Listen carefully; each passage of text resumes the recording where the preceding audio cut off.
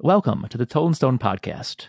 I'm Garrett Ryan, and my guest today is Dr. Brent Seales, Professor of Computer Science at the University of Kentucky. Dr. Seales, welcome to the program. Thanks very much, Garrett. Well, it's my great pleasure.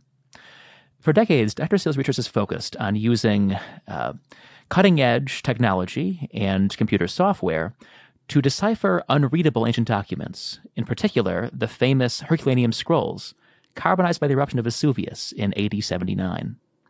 Before we get into that, I wanted to ask, or to consider how we and how you, Dr. Seales, got to this point in our understanding and your research. So I wanted to begin by asking, how did you first become interested in using your training as a computer scientist to read ancient texts? Yeah, that's a good question. My PhD was in computer vision. And so I'm an imaging specialist. And at the time, I was interested in the application of cameras connected to computers to lots of manufacturing tasks and early navigation tasks, robots, early AI.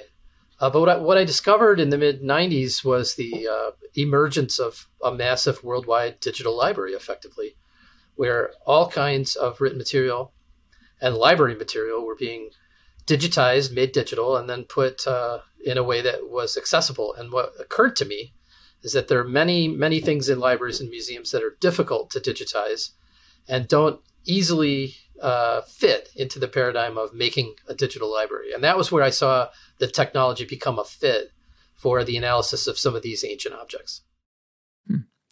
What was the first manuscript you worked with? In the mid-90s, I became a part of a project to build a digital edition of the Beowulf manuscript. And that was really the first significant manuscript I worked on. My role was not to image the manuscript, but rather to use the images to build the software for a digital edition so that a scholar could basically view those images coherently and presumably do scholarly work. But what was kind of amazing in that first project was what I learned about the magnificence of the objects themselves and the possibility of what technology could do for revealing new things about them. Yeah, so I remember when I was a grad student at Michigan, the first time I saw a box of papyri, these fragments that have been torn up taken up from the desert in the 19th century. It was awe-inspiring. Even for those of us who work with ancient texts, it's always there on the page in a modern edition. And so they go from that to the object itself. Yeah, it is kind of an awe-inspiring thing. It was for me. It was iconic. I walked into the room and was holding the only unique copy extant of Beowulf, and this was something I had read in high school. So, it's amazing. Right. Yeah, no, you're going to the source, right? It's a cool feeling. So when did you begin using X-ray technology to image ancient documents? All of my training as a PhD student and a computer scientist in computer vision was with visible light. Sometimes we would use what's now called spectral imaging, near visible, ultraviolet, or infrared. Most of that training, though, was with regular cameras. So it was my work in the medical community that gave me access to technology with X-ray. And I started to make the connection that X-rays, because they are a penetrating technology, might be just the perfect thing for some of the antiquities that were so badly damaged that they actually might not even be able to be opened. That sort of non-invasive technique came to me from my work in medicine. Yeah, and so when did you first encounter the Herculaneum scrolls? We actually developed the idea of virtual unwrapping with objects that we built in the lab, and then X-ray captures that we did using medical-grade computed tomography. So we were a problem in search of material. We were a solution in search of a material. And it was our introduction to Professor Richard Janko that led me to an education, really, about the classical world and about the importance and stature of the Herculaneum collection. In fact, he took me in person in 2005 to Naples and the library, and he showed me that material in person. Yeah, no, he's a remarkable guy. I actually worked with him at Michigan for a couple years, and he talked to me a few times about his experiences with this material. With these scrolls that have been hacked apart in the 18th century, often literally hacked apart with daggers, and trying to reconstruct the fragments into something coherent. He spent years, literally, trying to reconstitute books of Philodemus, and succeeded to a degree, which is a testament to his perseverance. But he is very much invested in your research and in hoping that your current work advances even further. Now, I understand that when you began working with the Herculaneum material, or become interested in the Herculaneum material, you faced a series of bureaucratic hurdles in accessing that stuff. Yeah, that's true. The collections are tightly held. Obviously, the material is incredibly fragile, and it wasn't, my sphere of influence as a computer scientist. It ended up not being possible for me as a lone researcher to make a strong enough case to be able to simply, do the experiments to collect the data that I wanted to. So what I did is I built a coalition of like-minded folks that spanned several fields, including papyrology and conservation. And together we built a team that had the gravitas we needed to start doing that work. So you were able, I understand, to scan 2 scrolls that are in Paris. That's correct. Yeah, the Institut de France has a library that supports the French National Academy, and in that library there are actually 6 scrolls. 4 of them were opened, and I use air quotes for opened because it's a euphemism for destroyed in the sense that they're now fragmentary. But 2 scrolls there were actually still intact and are, and through partnerships with a professor at the Sorbonne and at CNRS, one of the research facilities in France, we were able to make a scan of both of those scrolls on site in 2009. It was the first time actually anyone had ever seen the interior structure of an intact Herculaneum scroll. When you were finally able to scan those scrolls in Paris, what did you find in the scans? Any surprises, or positive or otherwise? We had been working on objects that we built so that we could do proof of concept for what I eventually termed virtual unwrapping, which was using X-ray to see all the structure inside and then opening that structure up so that you could simply read what was there. And what we discovered when we scanned those scrolls was that the structure was much more complicated than I had imagined. The fibers of the papyrus had delaminated inside. It was difficult to identify single layers that were coherent, which is a requirement to do virtual unwrapping. You need to find the place where the writing is and unwrap it. And the size of the data, just in terms of the scale, exceeded our ability to do the computation. So this was 2009.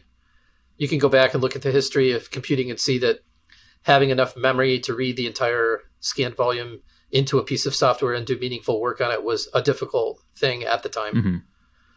So all those things conspired to bring on a kind of feeling of hopelessness.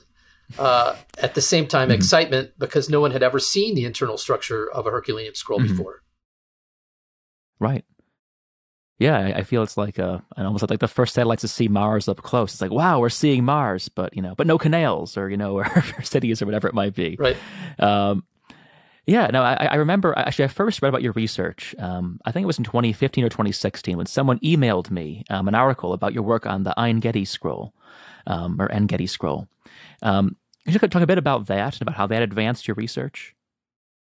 Yeah, the scroll from En-Gedi was an absolute miracle that came to me through the Israel Antiquities Authority, and I'll always be grateful for them including me on the project, because what happened was that we had improved our software with the target of Herculaneum, and the complexity of Herculaneum, of course, hadn't changed. We were trying to improve our ability with software to deal with that complexity. And then in the meantime, great data from a scan that the Israelis had made from this scroll from En-Gedi came to us, and it was immediately possible with our software to do the entire problem of virtual unwrapping and then reading the text. And so it was a huge breakthrough, because even though I hadn't expected that the first scroll that we would read would be one from Israel, it went through the entire process and revealed a text that was good enough that the scholars could actually edit that text. So this fantastic result.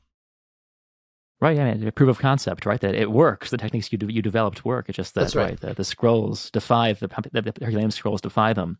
And on that note, so I know that it's not possible, or wasn't possible then at least, to virtually unwrap the Herculaneum scrolls in the same way as the En-Gedi scroll. Can you talk about why that's the case? Well, the substrate, the papyrus that is carbonized, on which the text is written, makes the problem of identifying where the text is written, in these scans extremely difficult. And you can see this in the cross-sectional X-ray scans. Instead of looking like a nice little tight jelly roll that's kind of spiraled up into a tight roll, instead it looks like complete chaos. And that was one of the differences between those two artifacts. But another difference was the chemistry of the ink itself. X-rays are amenable in terms of the contrast that you see in an image taken with X-ray. They're amenable to materials that have a lot of high density. So that's why when you see an image in X-ray of someone's skeleton, it's clear that the bones pop out, because they're so dense compared to your skin. And so we're all familiar with that. So likewise, the ink of En-Gedi, although the chemistry remains unknown, must have had some kind of heavier element in it because it made it easy to see the contrast where the ink was. And that is not true, actually, of Herculaneum. So the papyrus and ink just blend together on the scans, and you just can't pick them out. Can't pick it out with the naked eye, despite the virtual unwrapping. And there's also a very, very strong pattern that comes from the papyrus fibers. Oh, yes. And the weave of that, even if you were able to pick out a subtle ink signature, it gets obfuscated in the weave of the papyrus. We've done some experiments. Normal people have a really hard time detecting, small shifts in intensity when you throw that onto top of a really complicated pattern, Sure, right. Oh, wow. So I know that, of course, in your various attempts to get beyond, this apparently insoluble problem, that a few years ago, another article I read actually about your research some years ago, that you used the diamond light source synchrotron near Oxford to scan the Paris scrolls. How did these scrolls contribute to your understanding of the problem and how to advance it? We ended up scanning, again, the very same ones that we had scanned in 2009, but this time using the controlled source at Diamond. We were able to recover a scan that had much higher spatial resolution, which means in terms of voxels per inch, or with an image, you would say dots per inch. We were able to capture a scan that was very, very high resolution. And what we realized is that the higher resolution would give us a chance of seeing the shape difference that the ink creates on those fibers. If you think about it microscopically, the fibers are coated with ink, and that changes slightly the shape of the fiber. It's thicker, or maybe the ink fills in a gap between two fibers that wouldn't be filled in otherwise. We wanted to see that effect, and to be able to see it, we had to get higher resolution. So Diamond provided the ability to do that. So with these now super high resolution scans over the past 4 or 5 years, what's happened? I guess, has there been any breakthroughs or any big changes in how you're seeing the scrolls and understanding what's inside of them? We immediately had a breakthrough in using machine learning on that higher resolution data, because what we found is that the signal from the ink indeed is captured in that scan, even though it's very difficult to see that with the naked eye. And so what the scans from Diamond provided for us was the training space that we needed to kick the tires on the machine learning approach.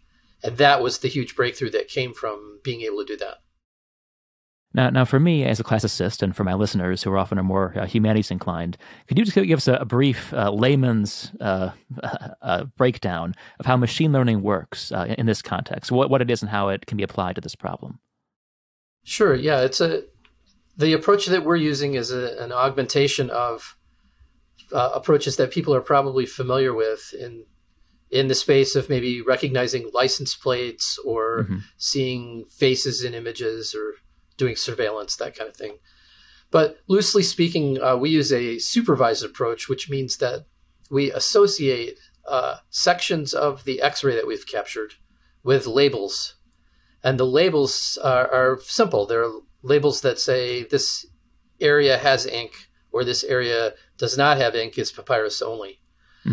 And the problem of associating those labels is really the fundamental problem. All of the apparatus after that is how you capture that mapping between the labels and the complexity of the X-ray into a system that lets you interpret that. And by interpret that, I mean, once you have learned all those labels, if you will, the system is then able to take an unknown patch and classify it as to whether it has ink or it's only papyrus.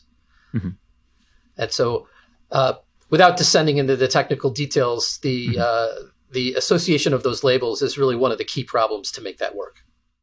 Okay, so training the program, the computer, to read the scrolls and distinguish between signal and noise, essentially, I guess, between actual ink and just convolutions, involutions, patterns that are in the scroll itself. Yeah. Another way to think about it is the X-ray captures what the papyrus looks like in a very sort of statistical way, and those statistics kind of shift a little bit when the fibers are all coated with ink. So we're not actually learning a language or a letter form or a character or doing handwriting recognition. Instead, we're learning that something has a coating on it and is probably a different shape than it should be if it didn't have that on there at all. So in the years since you made this initial breakthrough with machine learning, how have you been trying to, I guess for lack of a better word, train the programs you're using to distinguish more neatly between ink and non-ink, the coding and non-coding? Well, it's an interesting problem because what we really want to do is read what's inside the ones that have never been opened. And if you can scan it and never see it, then how do you train that, right? Right, yeah. So you don't know where the writing is or what it says. And that's where the irony of the attempts at opening the scrolls comes in, because it's actually the open fragments that provide us an avenue for training these labels to be able to get at the ones that are still closed. So the avenue that we're taking is that we've taken open fragments where we can see the text, and we use the visible text as the labels, and we associate that with the images we've made of those visible texts in the X-ray. There's a direct mapping, and we can confirm that it's correct. And then we can do the tests on that set to show that we are actually learning the ink, and we've done all that work. And it's really exciting because it works, and it makes the ink appear once we learn the label set, and we learn the subtlety of this signal that's actually there. Oh, so the fragments are the key to the map, I guess, so to speak. Well, that's the way we've been approaching it. What we might find is that as we scale up, I mean, there are many more fragments that have been opened than there are intact scrolls. So ingesting those many, many open ones to build a reference library, which is what I call it, may indeed be the key to very accurately reading the ones that are still rolled up.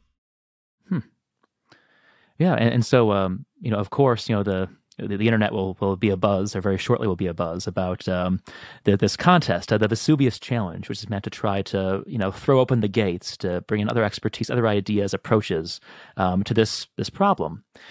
You tell us a bit about the origins of this challenge, this contest? Sure. Well, I've always viewed my work as sort of building a vehicle, building a boat, to explore. And it's hard because the apparatus that you need to do research has to include, a lot of tools and a lot of data collection. And so my early work was really all about that, building that scaffolding. Once we built that scaffolding and started using that to explore and to get results, it captured the attention of other people. And I think Nat Friedman saw some of our work online and got interested in especially the machine learning application of how we were progressing.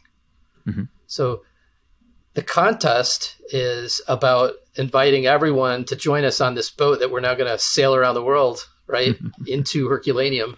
Right. And hopefully explore everything that's in there that we can only get to by scaling up.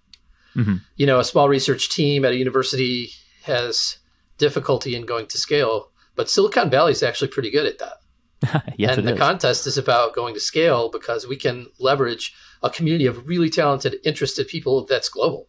Mm-hmm. Yeah, I mean, you know, for me and for every other classicist, it's absolutely thrilling to see this, you know, because so often, as you know, there's so few bridges between computer science, the tech world in general, and the humanities. And this really could be just a bridgehead for that sort of thing, just seeing, you know, how it can revolutionize, you know, our whole understanding of the ancient world. And yeah, I mean, so I guess, you know, speaking, of course, as the expert on this, do you have any opinion on the probability that that it works, you know, that the contest is successfully resolved, or that there's a winning entry by the end of the year? Just all speculation, of course, but it's all speculation. I really don't know. But I know that this problem will be solved. We're convinced of it because we've solved the part of it we've done, and we can show scientifically, you know, systematically that the tools that we've built are adequate and they work. Scaling that up, that's a different question. But if you look at every system that you know about in the last decade that started, right, as research in the lab, scaling up is what Silicon Valley does, and they're very good at it. And if I had to bet, I'd say 90%. Oh, wow. We're going to get a team that is going to build on what we've done. They're going to claim the prize. And I want to see that happen because claiming this prize, right, is really the entry point to recovering the entire library, which is my career goal. Well, I mean, that's the goal, I think. Every classicist in the world is behind you on that. You know, we want to see this work. You know, as you know, of course, and it's for the benefit of listeners. So, you know, all of the papyri that were found in the 1750s were found in one small room, and then kind of scattered nearby in some carrying cases, a few pieces of furniture, and then on the floor itself. And most came from, we think, the personal library of a man called Philodemus of Gadara, a philosopher who worked in and around the Bay of Naples in the first century BC. But the hope is that there's, you know, the villa is only partly excavated. There's 2 levels that are still buried in volcanic debris. And the hope is that the main library, the one that contains thousands or tens of thousands of scrolls that are much less specialized than the ones we have right now, which are almost all philosophical, will be discovered. And so if that comes to pass, if we finally get the rest of that villa excavated and that library is uncovered, is there any dream document or anything you'd love to see come out of that? Any one, text that would be your dream to find and read? Well, you know, even before I got interested in the classical period through my research as a Christian, I've been interested in early Christian material, and there isn't a lot actually from the 1st, 2nd century. I mean, I think maybe 2nd century is the earliest New Testament witness that we have. The Dead Sea Scrolls, in terms of Judeo-Christian material, has the Old Testament material in it. But if you look at the key manuscripts, even before the Latin Vulgates, you have a few key Greek manuscripts that are 4th, 5th century, and there's nothing before that. It's all fragmentary. So wouldn't it be amazing if there was some kind of early Christian material which can be definitively dated, which is an advantage actually of the Herculaneum material. The definitive date of when the volcano exploded makes sure that every piece of material in there is at or before AD 79. So it could be definitively dated to the 1st century period.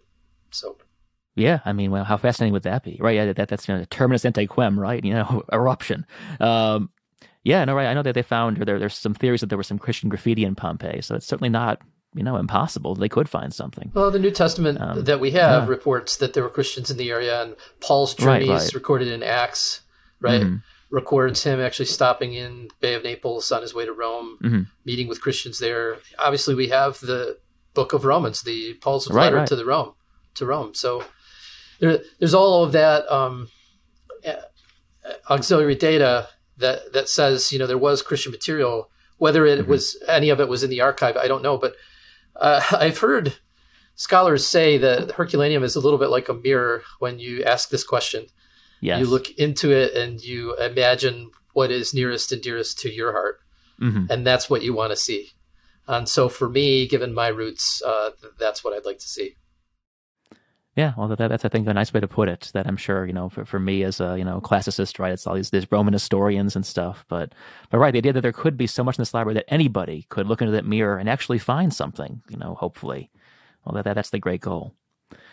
Well, anyway, thanks so much, Dr. Seales. This is a wonderful project, and like I said, the whole classical world is behind you on this and dreaming of success on this. And so, again, if anyone's interested in finding out more, you can find out about the Vesuvius Challenge at the website, scrollprize.org, and of course, all over the internet, I imagine, by the time this interview goes live. But in the meantime, Dr. Seales, thanks so much for your time. Thank you very much, Garrett.